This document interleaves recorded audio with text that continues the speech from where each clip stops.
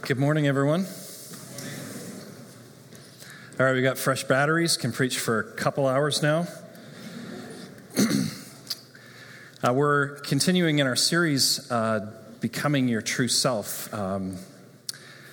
So while this message isn't directly tied to truth and reconciliation, I'm struck by how important reconciliation is, that it's more than a contemporary buzzword that we talk about.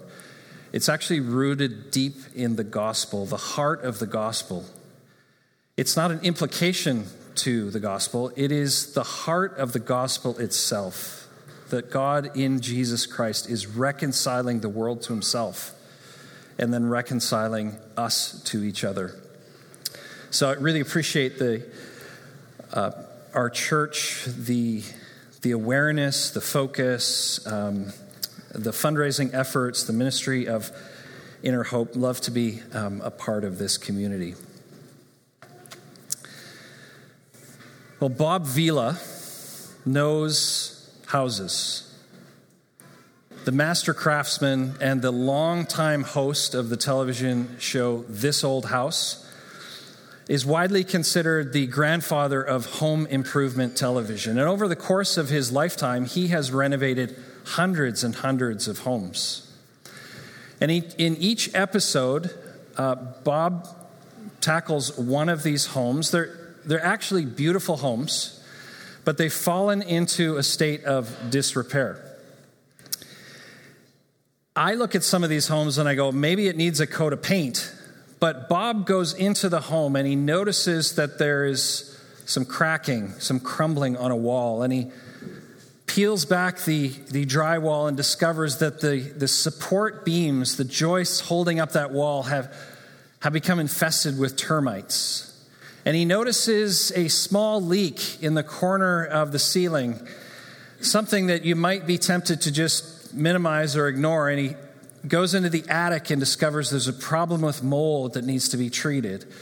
And he looks at the old plumbing, which is starting to corrode. And he has this way of meticulously, thoroughly, patiently renovating homes to be places of beauty and functionality. The homes are beautiful and yet broken. And it strikes me that that's a metaphor, a fitting metaphor for how the scriptures talk about the human condition. Beautiful and broken. Beautiful because we've been created in the image of God. And when we're created, God looks at human beings and said, this is very good. We've been created to reflect his image, his character, his nature, to be his ambassadors in the world. But we are broken people. Because sin has entered the world, we are in a place of disrepair. And we have relationships that are crumbling and fractured. And under the surface, perhaps we have shame, toxic shame that eats away at us. We are beautiful but broken people. And the gospel story, as we've been reminding ourselves, is that God looks at this life, this house of ours, and does not say, let's just destroy it. Let's bring in the bulldozer and move on. No, he comes in the person of Jesus Christ, the carpenter from Nazareth. The master craftsman comes and begins to do a renewing work, a renovating work in our lives. The Bible tells us that this renovating work might be summarized by the word holiness. Now, holiness is God's restoring or renovating work in our lives, being renovated into the image of Christ and made whole. And this morning we're going to explore how we might be able to grow in holiness and how this connects with shame, how it brings healing to our shame. As you know, we're in this series where we've been exploring how the gospel heals our shame. And if you're new, let's just recap really briefly what shame is. One of the stickiest definitions is that it's a feeling of not enoughness. And so through this series, it might be helpful for you to fill in the blank for your own life. Where is it that you don't feel enough? I am not successful enough. I am not smart enough. I am not attractive enough. I am not thin enough. I am not a good enough spouse or parent. My career is not enough. Just to fill in that blank for yourself as we go through this series. And could it be that that is precisely the place where God wants to meet you and speak to you and bring healing into that place of not enoughness? So this morning, briefly, I want to look in this message at how growing in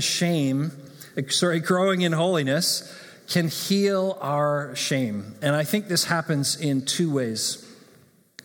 First, we heal our shame as we receive the gift of holiness. And then second, as we pursue the call to holiness. So first, I want to look at how God heals our shame when we receive the gift of holiness. How does God, the master craftsman in our life, begin to renovate us? Well, he starts with the very foundation. In Colossians 1, we read this: "For God was pleased to have all his fullness dwell in him," Christ, "and through him to reconcile to himself all things, whether things on earth or things in heaven, by making peace through his blood shed on the cross. Once you were alienated from God and were enemies in your mind because of your evil behavior. But now he has reconciled you," there's that word again, "by Christ's physical body through death, to present you holy in his sight, without blemish and free from accusation." Once again, that last part. Because of his physical death on the cross, Christ presents you holy in his sight, without blemish and free from accusation. So the foundation of holiness is a gift that is being offered to you. A gift that is being freely offered to you. I know today you may not feel holy. You may not even be comfortable with that term. I mean, no one walks around and says, "How are you? I'm feeling very holy today." If they do that, you want to back up a few steps. You probably don't trust them. It's one thing to call yourself holy, but it's another thing when the scriptures tell us that this is how God sees you because of the work of Christ. Something has happened that changes your status and your standing before God, such that when he looks upon you, he declares you holy and blameless in his sight. Now, why is this healing for our shame? Because shame is often fueled when we feel that we have lost standing or status in the eyes of others, especially people we respect. And here, the foundation of God's renovation of our lives is that he declares you holy. So the question is, do you see yourself the same way that God sees you? Now, David Benner is a respected author and psychologist, written a number of books. I commend him to you. In his book, Surrender to Love, he says that often when he meets with individuals, he asks them this question. He says, "What comes to mind when God thinks about you?" And he says that most people believe that when God thinks of them, God is disappointed.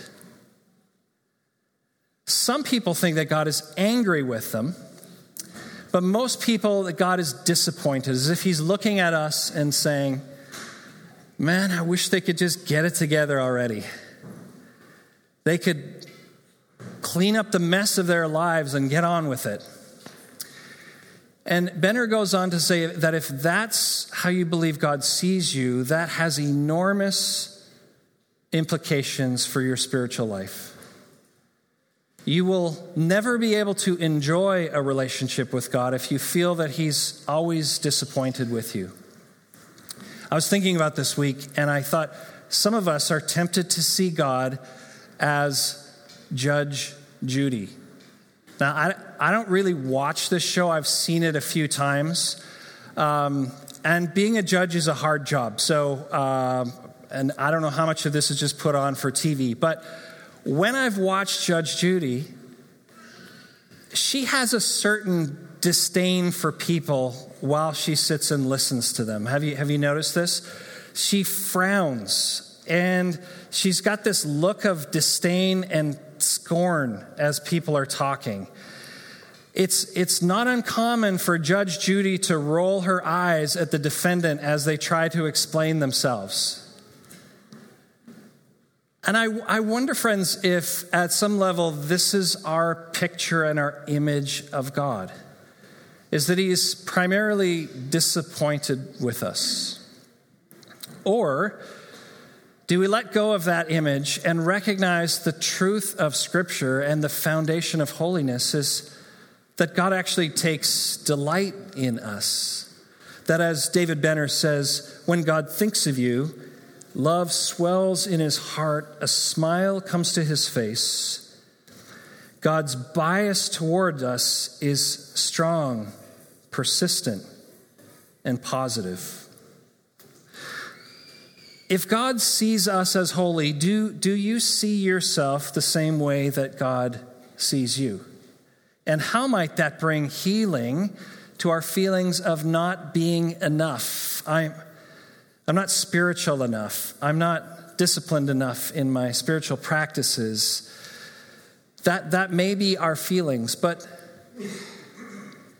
to enter into this being our true selves, we remember this is the truth of how God sees us, that he takes our sin upon himself and instead clothes us in righteousness.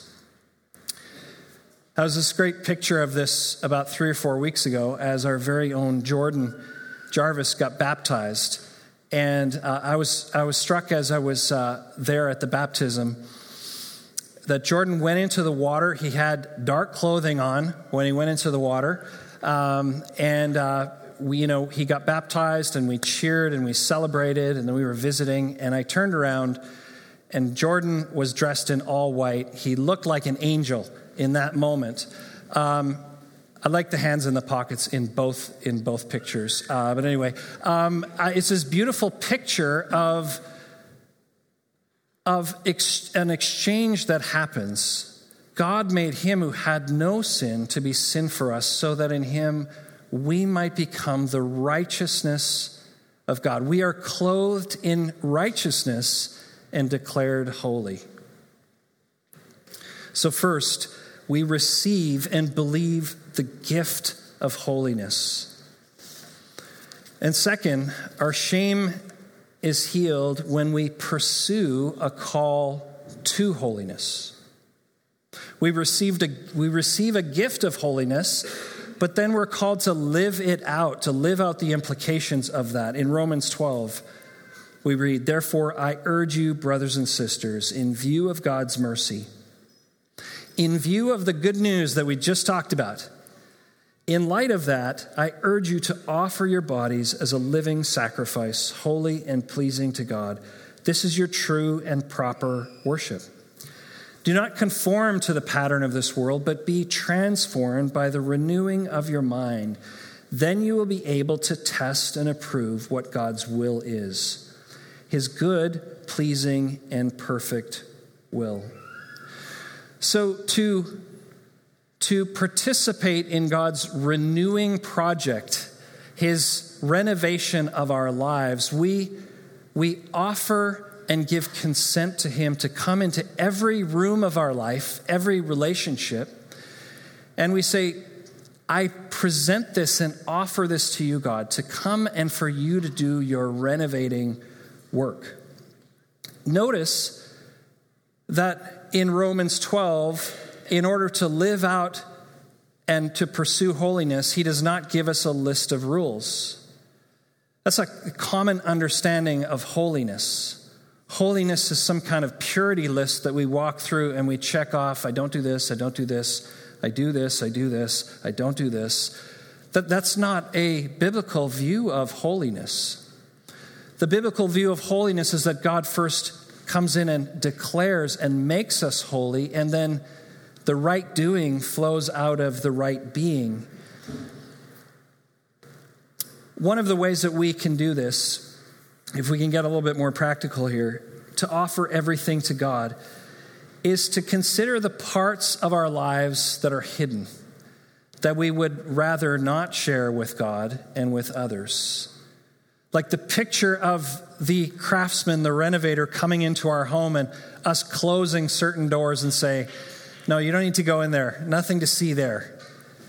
Because we all have presentable parts of our lives that we share, and we all have hidden parts of our lives that we don't want to share. So could offering everything to God be to consider what are those hidden places that I don't want to share because, frankly, I will feel judged. I may be rejected. You know, this might be a trivial story, a metaphor, but when I was 11 or 12 years old, I grew up playing hockey. When I couldn't get on the ice for hockey, I would practice my slap shot, against our garage door, much to the chagrin of my parents and neighbors, no doubt. And our garage was at the front of the house, so we had our garage door, and then we had our living room with these large bay windows facing out. And every day I would go out there and I would practice my shot, and I had a really heavy shot, but not the most accurate, and perhaps you can see where this is going.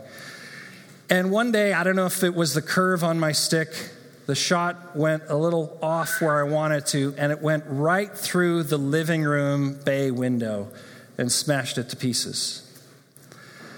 And as a mature 11 or 12-year-old, I thought the best way to deal with this, no one was home at the time, would just be to pretend it never happened.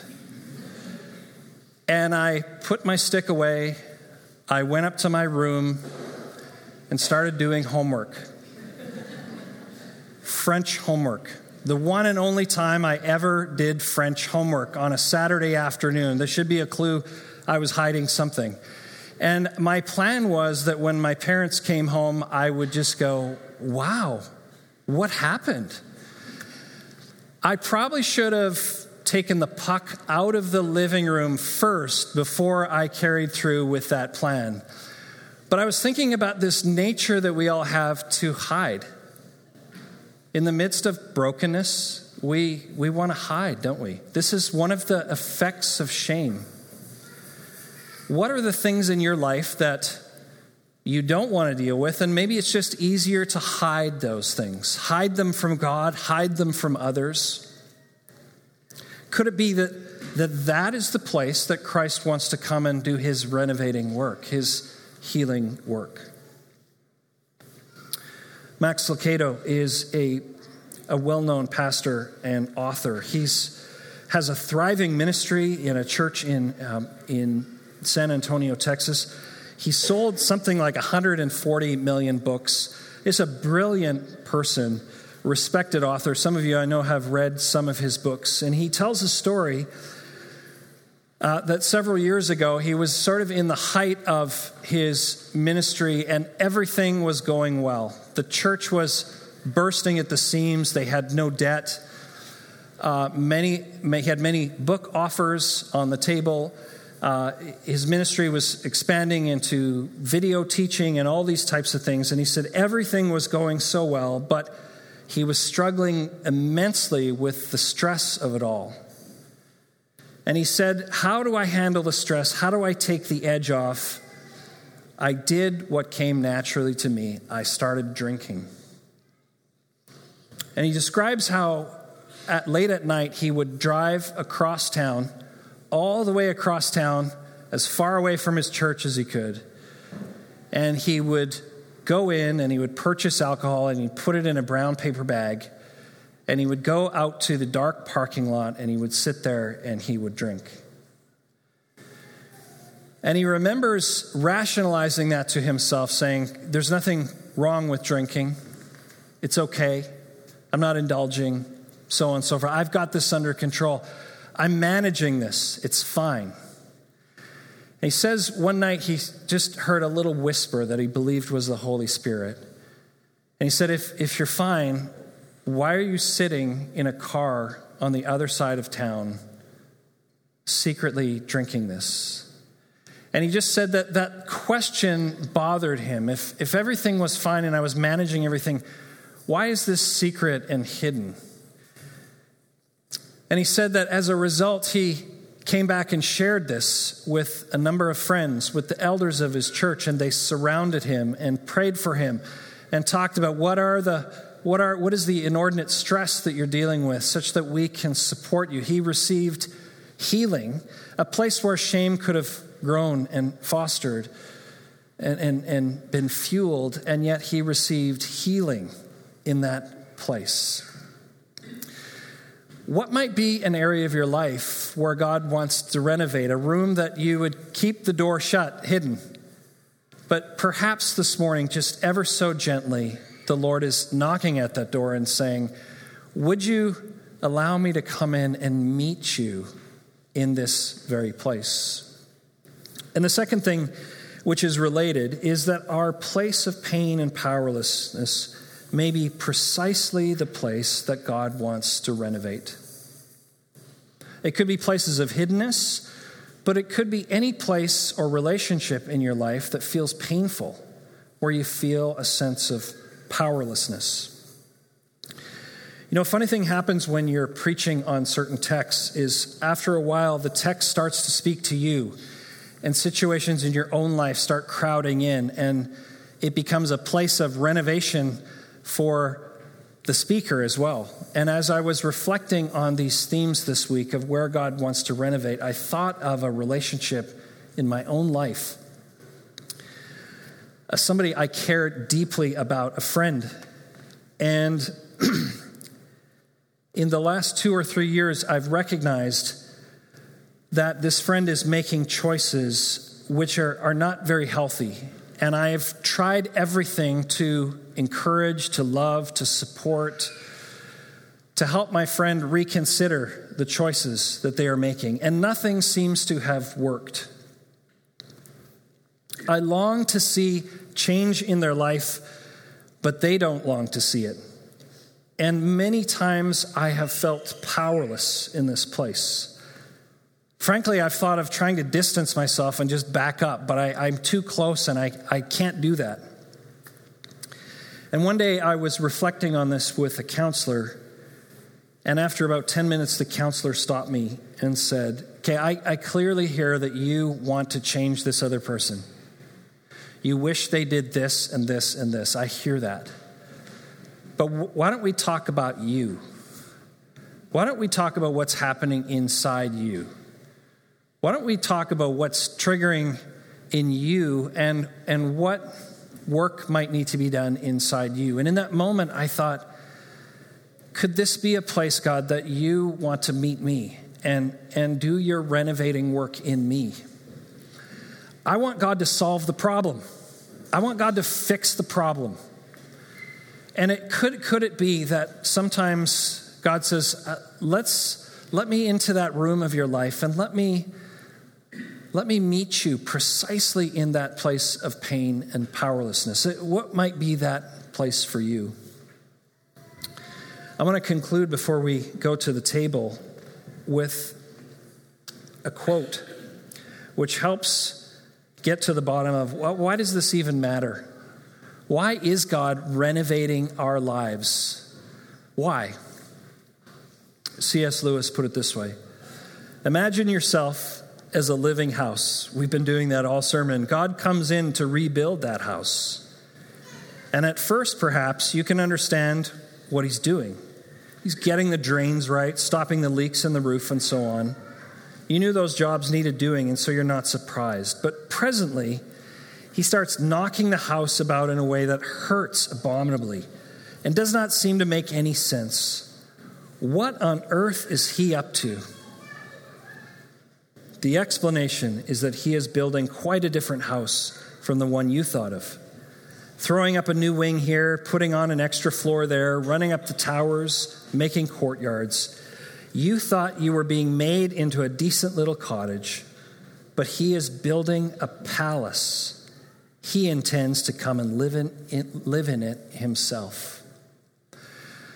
The reason that we consent to God's renovating work in us is because he has come to live in us, to restore in us our true selves, to restore in us the beauty of the image of God.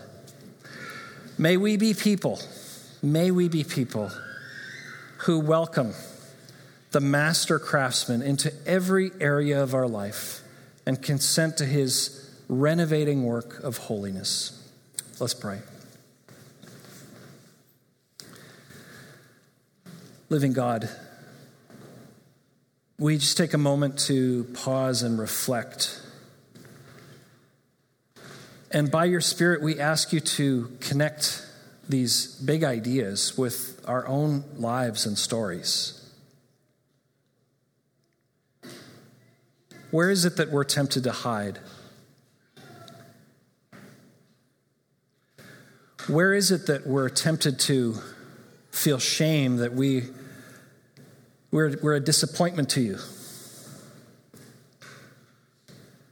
What are places of pain and powerlessness that you are wanting to come and heal? Let's just take a moment to listen to how God might speak to you now.